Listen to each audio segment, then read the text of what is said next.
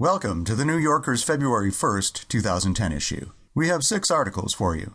Ben McGrath discovers what drives the Tea Party political movement. Then, George Packer takes us to Dresden, Germany, a city still struggling with its past. After that, it's Shouts and Murmurs, as Paul Rudnick offers his take on a thoroughly modern Mickey Mouse.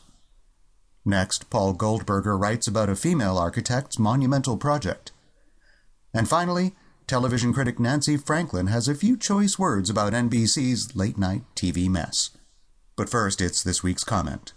In a little while, Edwidge Danticat has a very personal reflection on the earthquake in Haiti. My cousin Maxo has died. The house that I called home during my visits to Haiti collapsed on top of him. Maxo was born on November 4th, 1948, after 3 days of agonizing labor.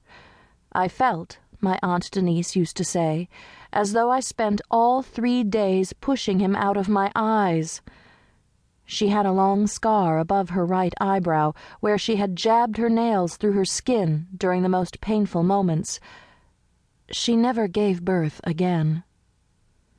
Maxo often complained about his parents not celebrating his birthday. "Are you kidding me?" I'd say, taking his mother's side. "Who would want to remember such an ordeal?" All jokes aside, it pained him more than it should have, even though few children in Bel Air, the impoverished and now shattered neighborhood where we grew up, ever had a birthday with balloons and cake. When Maxo was a teenager, his favorite author was Jean Genet.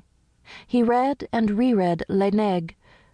These lines from the play now haunt me. "Your song was very beautiful, and your sadness does me honor. I'm going to start life in a new world. If I ever return, I'll tell you what it's like there. Great black country, I bid thee farewell."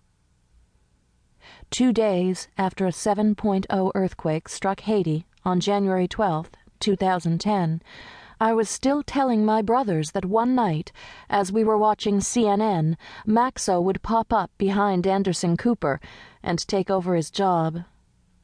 Maxo was a hustler. He could get whatever he wanted, whether money or kind words, simply by saying, "You know I love you. I love you. I love you." It always worked with our family members in New York, both when he occasionally showed up to visit and when he called from Haiti to ask them to fund his various projects. The last time I heard from him was 3 days before the earthquake.